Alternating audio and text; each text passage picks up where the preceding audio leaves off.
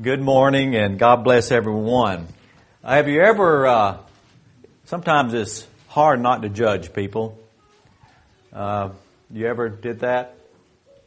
Ever looked at somebody's life and you said, well, if such and such continues to go that route, they're doomed. You ever said something like that? It's easy to judge. And sometimes it's easier because of the life of the individual that we're looking at, what's happening in their life, the fruit, and the things that they're doing is so evident, crystal clear.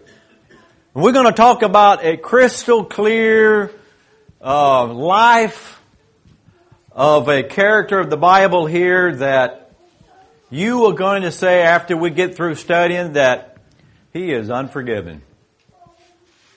And let's go to there right now. 2 Kings chapter 21. 2 Kings chapter 21, we're going to examine the life of Manasseh. So, we're going to start in 2 Kings 21 verse 1. Manasseh was 12 years old. Well, do we have any 12-year-old children in here? Maybe, 9, 10. Imagine. What were you doing at 12 years old? You think you were ready to be king? We have Manasseh here becomes king at 12 years old. And he reigned 55 years in Jerusalem. I don't know about you, but that's a long stint as a king in the days of Israel. So 57 years. 57 plus 12, that's also 69 years. That's a good life back then.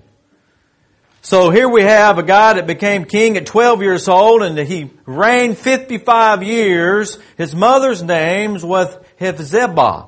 And he did evil in the sight of the Lord, according to the abominations of the nations whom the Lord had cast out before the children of Israel, for he rebuilt the high places which Hezekiah his father had destroyed. Now, you remember Hezekiah? Hezekiah was a good king. Hezekiah decided that he would do and obey the laws of God. And when you decide, when you have a heart for God, when you have that heartfelt passion, you do good things. You do good works. And one of the things that Hezekiah did was remove all of the evil presence of places like what it says here, like high places. And he destroyed that things were raised up altars for Baal and made a wooden image as Ahab, the king of Israel, had done. And he worshiped all of the host of heaven and served them. This is what his son was doing. And not a very good start, is it? Verse 4. He also built altars in the house of the Lord, of which the Lord said, in Jerusalem I will put my name. And he built altars for all of the host of heaven in the two courts of the house of the Lord. Also he made his son pass through the fire, practicing soothsaying, used witchcraft, consulted spiritists and mediums. He did much evil in the sight of the Lord to provoke him to anger. He even set, it's getting worse and worse. He even set a carved image of Asherah that he had made in the house of which the Lord had said to David, the son Solomon, his son, in his house, and in Jerusalem, which I have chosen out of the tribes of Israel, I will put my name forever. I will not make the feet of Israel wander any more from the land which I gave their fathers, only if they are careful to do according to all that I commanded them, according to all the law that my servant Moses commanded them. But they paid no attention. And Manasseh seduced them to do evil than on the nations whom the Lord had destroyed before the children of Israel. Quite a record, folks. Quite a record. Well, let's examine a little bit some things that we find in the life of Manasseh. Number one, it says that he rebuilt high places. A lot of you are aware of what these places were. He was kind of places off in the little hills or in the mountains, or they would build altars, but these were idols, other gods. And so these other nations would come along and build these places of worship, if you will, and then they would worship their gods. And so on all around you would find these type places, high places. So you got this king that comes on the scene now after Hezekiah, and he decides to rebuild them. He says, forget what my father did, forget all the good things, forget God's way, and instead, Manasseh decided to do things his way. Instead, Manasseh decided to go a different route. Okay? Alright, so then it says that he also instituted Baal worship. Baal worship. Kind of a disgusting religion. They incorporated prostitution in their worship. Did all kinds of evil and horrible things. Said that he instituted idols. He made his children pass through the fire. Do you know what that is? Well, in some of the texts that I was reading, making your children pass through the fire means that you're sacrificing them to a god. Wasn't a nice guy, was he? Now, I don't know about you. So far, I could say we could write him off already and say he's unforgiven, and forget it, and just deal with him and say, God, take care of him. Usually that's what we say anyway. We look over there to places over across the seas and we see ISIS do all of their horrible beheadings and we say we write them off already, right? I mean, isn't that what we do? We see that and we say, that's horrible, that's disgusting, these are inhuman people and they're unforgiven. And they deserve what God would give them later on. If not now, surely when He comes again. Come on, God, rain on them. Soothsayers. We had a chance to go on a trip to New Orleans. How many of you have ever been to New Orleans? Well, it's kind of nice and kind of not in a lot of ways because of the things that you see around there. We went and visited, went to that famous street. And we went to that Catholic church there. There's a huge Catholic church, and so you go in and you see all of this splendor and glory, and you see all of these dedications to God, you know. And I don't want to condemn other people and their religious beliefs there, but when you walk out of the church there, guess what you find? You walk out. And you find soothsayers. You find people right out there, right outside the step of the church door. Kind of creepy. Soothsayers, people who can predict the future. Look at your glass ball and want you to. Well, you want them to tell you what your future is going to be, right? All right, witchcraft. Witchcraft in the Old Testament, yeah, they did a lot of weird things. One of the things they were really good at was drugs. And that's where we get our word pharmacy from, witchcraft. So he did all kinds of crazy things, Manasseh did, didn't he? Sorcery. And then when you didn't think he was done and over yet, mediums and spiritists.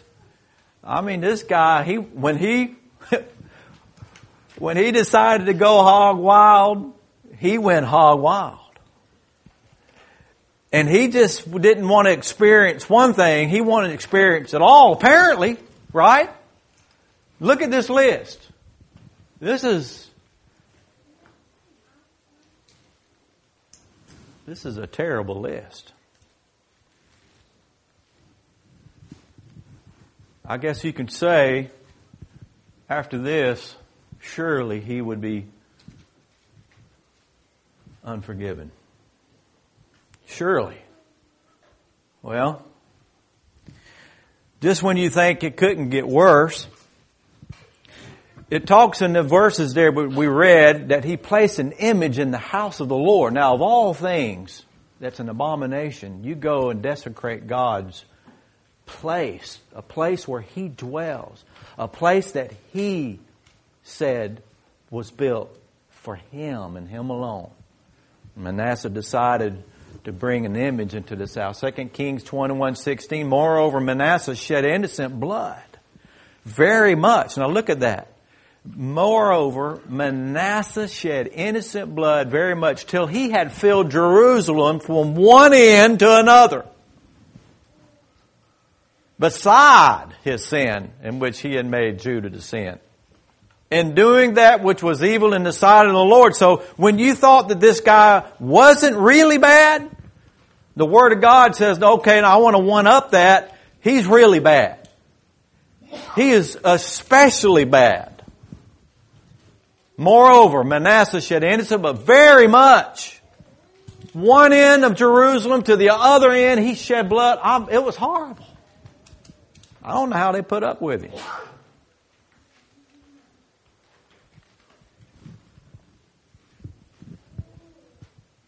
Second Chronicles 33, 9 through 11.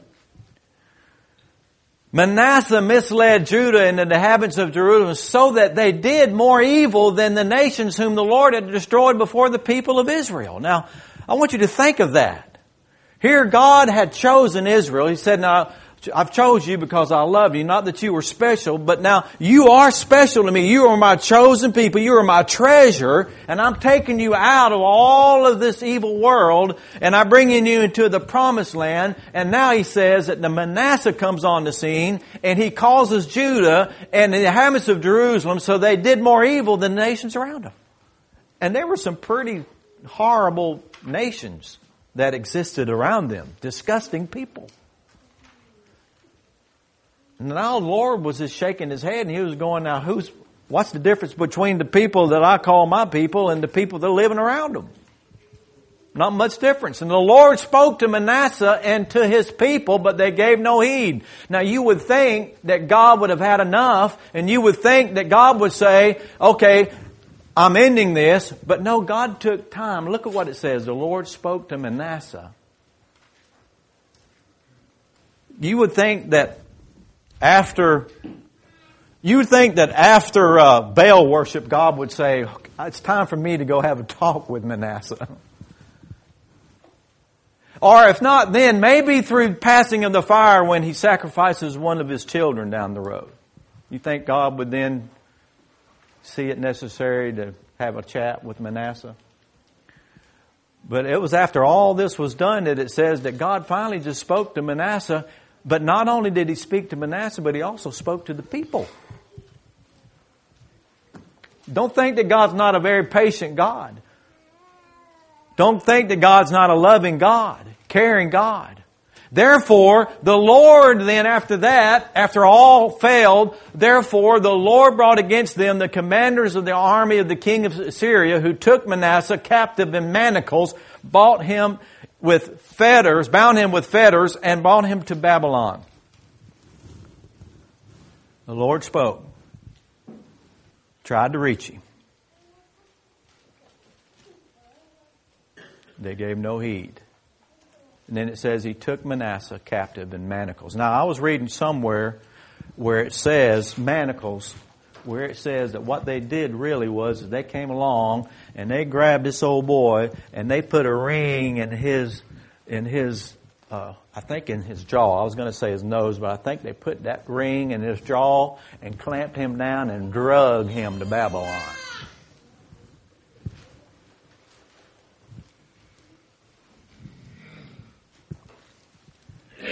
Not a fancy way to...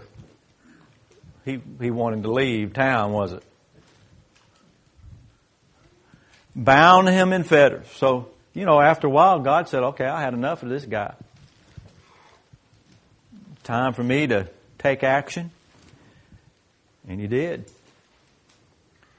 Well, we've examined his life, so let's do something that none of us want to do, and let's examine our lives. It's easy to look at Manasseh after all this and say, he deserved everything he got. Right? I mean, it's easy to read all this and we feel, pretty good about ourselves. And you go, well, wait a minute, Brother Bruce, this lesson is not for me because you know what? Number one is I don't participate in Baal worship. Number two is I don't make my children pass through the fire. And number three is I don't, consult mediums or spiritists, and I don't need to talk to somebody that's, one of my loved ones in the grave and see what they're doing.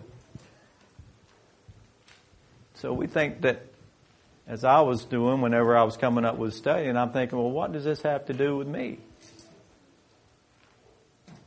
Well, I started thinking, okay, what about these high places that it talks about? Do we not build our own high places? You know what that's called? Giving place to the devil. You see, the scriptures talk about don't give place to Satan, and yet we do it a lot, don't we? We let him build that little spot somewhere in our heart, that place that we've got reserved for ourselves, that place that we want to do whatever we want to do and not necessarily what God wants us to do, so that we can enjoy just a little bit. Come on, Lord, just a little bit of sin right over here. Once we give place to Satan, Satan builds a castle on it. Next thing you know, we got our own little high place inside of our heart. It's called selfism. We move Jesus as king of our life and we become king. Well, okay, Brother Bruce, wait a minute now. I don't like it. Well, what about Baal worship? Well, Baal worship had a lot to do with lustful desires.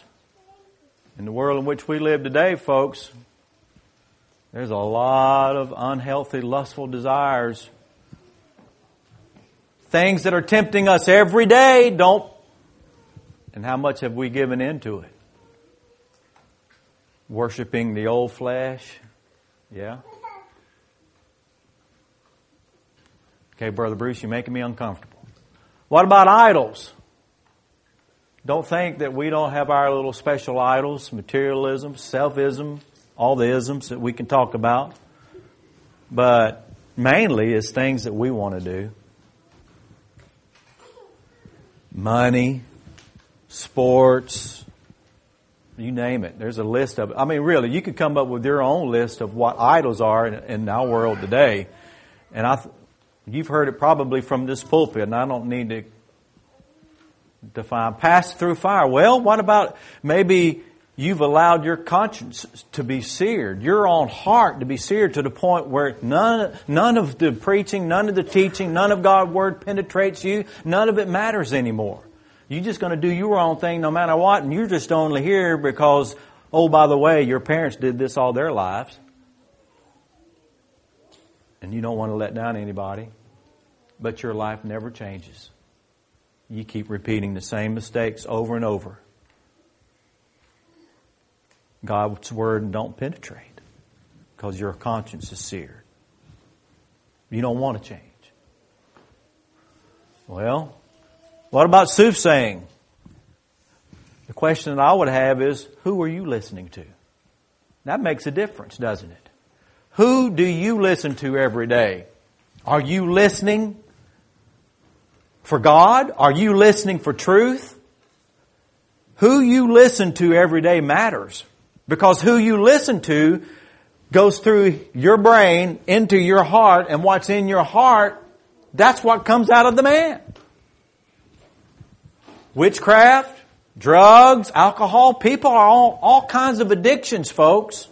And maybe somebody sitting here today, maybe you have some kind of addiction, whether it's porn, whether it's drugs, whether it's some kind of alcohol. There's all kinds of addictions, folks, in the church now. Sorcery. Who are you turning to? Medium, spiritists. Question that I would have is, you know what the problem is? The problem is God is not enough. You see, with Manasseh, God in His simple word was not enough. Apparently it wasn't enough. Apparently what Hezekiah, his father, left for him wasn't enough, and he thought that he needed to pursue other things, experience other things. God is not enough. Is that what you do in your life? Experience other things? God's not enough. Coming to church is not enough. Doing and remaining active in the church is not enough.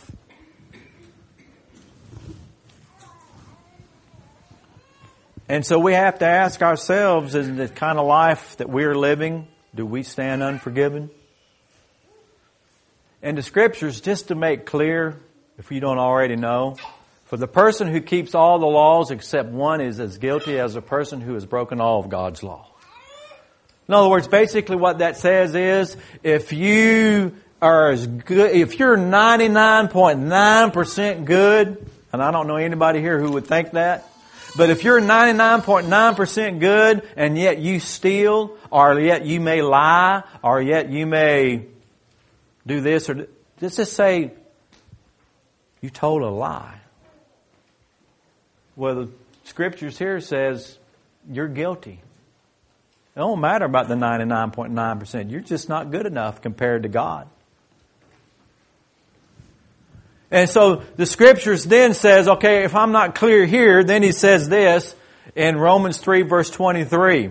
Just so we're clear about it all. For all have sinned and come short of the glory of God. So, I mean, that's pretty simple, isn't it? All have sinned and all of us come to the short of the glory of God. In other words, we just missed the mark. And if we missed the mark, we're unforgiven. That's where we stand if we missed the mark. That is where Manasseh was. All right. 2 Chronicles chapter 33 verse 12 says, when he was in distress, you bet. There comes a time in our life whenever we are in distress. There comes a moment in our life, folks, whenever we know we've reached the bottom, and the bottom is not where we want to be. It comes to the point where we know that all of those stupid and foolish things that I've been doing, I've had enough of it. I can't live this way anymore. And our soul becomes vexed. Our soul becomes distressed. And we begin to open up our hearts. And it says that Manasseh entreated the Lord his God and humbled himself greatly before the God of his fathers. I want you to get that. So this guy, Manasseh, was king for 57 years. So he comes along, he does all these evil and terrible and gruesome things before God. And God says, okay, I had enough of you. And he drags him out into a dungeon. And he's thrown down in this dungeon.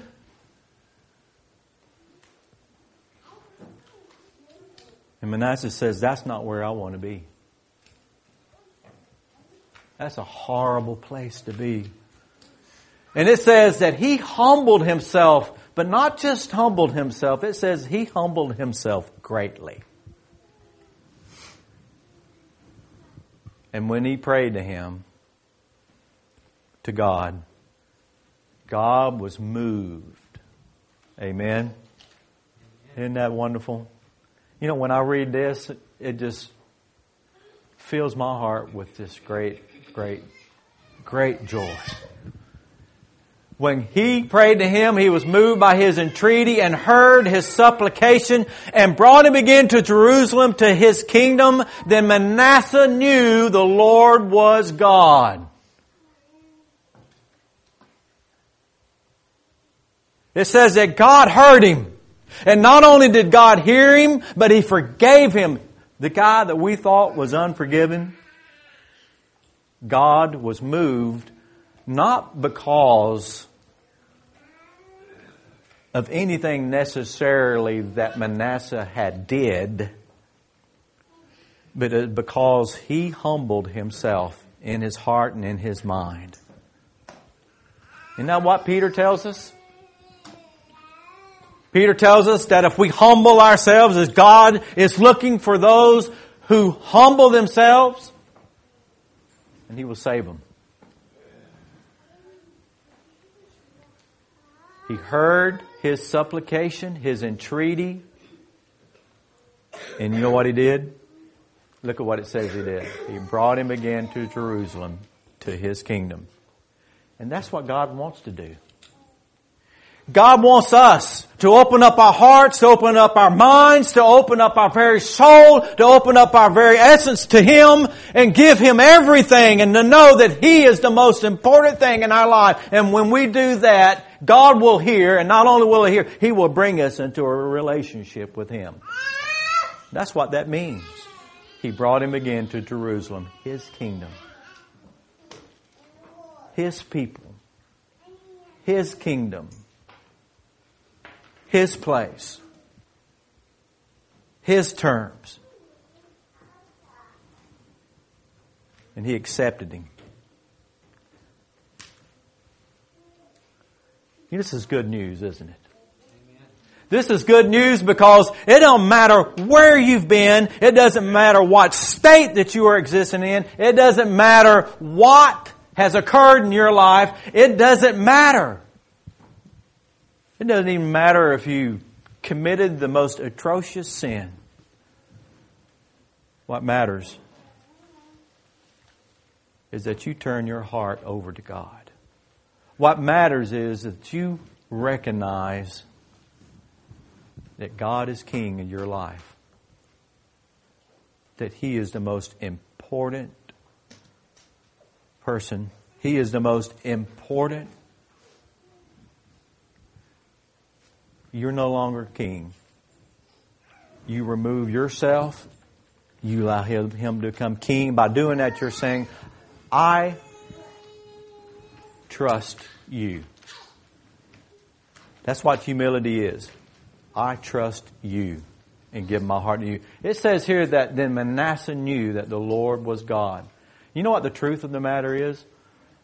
There's a lot of people that don't experience what Manasseh figured out right there. You realize that? There's a lot of people in the church that haven't yet experienced what Manasseh knew at this moment. He knew the Lord was God. Why? Because he was brought low. And he humbled himself. And he entered into a greater relationship with God by doing so. He experienced something there that a lot of us have still yet to experience because we're just holding back. We're holding back. We're keeping things from God. We want to go our own way. He treated himself. Joel chapter 2 verse 12 and 13.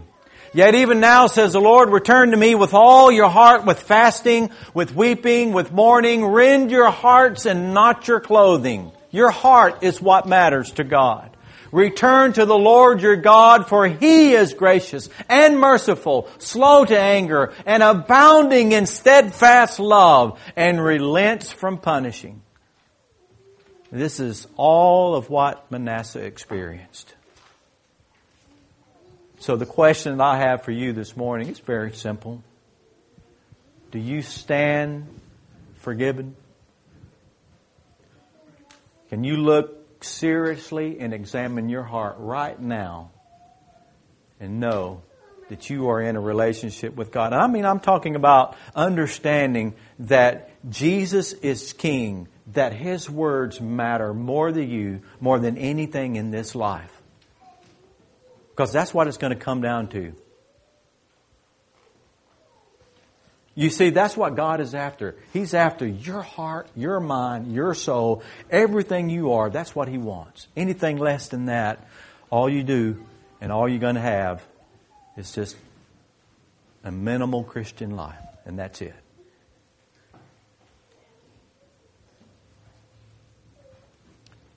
He says, return to me with all your heart. That's what Manasseh did. In that low moment of his life, he gave his heart and soul and mind and spirit. He understood what that meant, to humble himself before the Lord. Rend your hearts, not your clothing. Your clothes don't matter to God. Your position in life don't matter to God.